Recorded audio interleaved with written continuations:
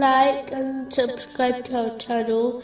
Leave your questions and feedback in the comments section. Enjoy the video. Continuing from the last podcast, which was discussing chapter 87, verse 14. He has certainly succeeded who purifies himself. Specifically, it was discussing the importance of adopting a sound, pure heart. Muslims can also soften their heart by often visiting graves. In fact, the Holy Prophet Muhammad, peace and blessings be upon him, advised in a narration found in Sunan Ibn Majah, number 1569, that Muslims should visit graves, as it will remind them of the hereafter. But it is important to note that this deed will only cause one's heart to become soft if they ponder over their death, grave, and hereafter. Merely visiting graves will make a person's mood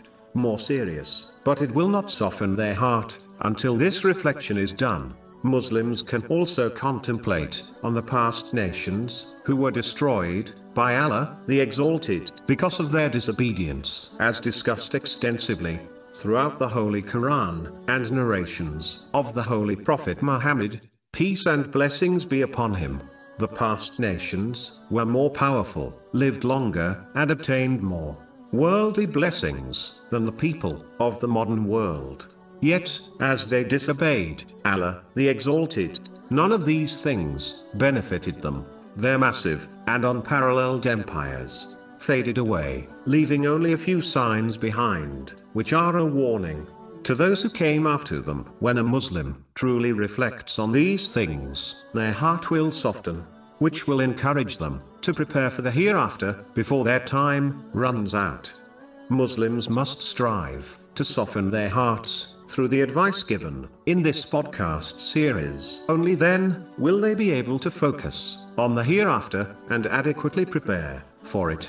The person whose heart is cured of hardness becomes one whose heart is soft, pure, and strong. This means that its purity recognizes the difference between the truth and falsehood. Its softness encourages the person to act on the truth.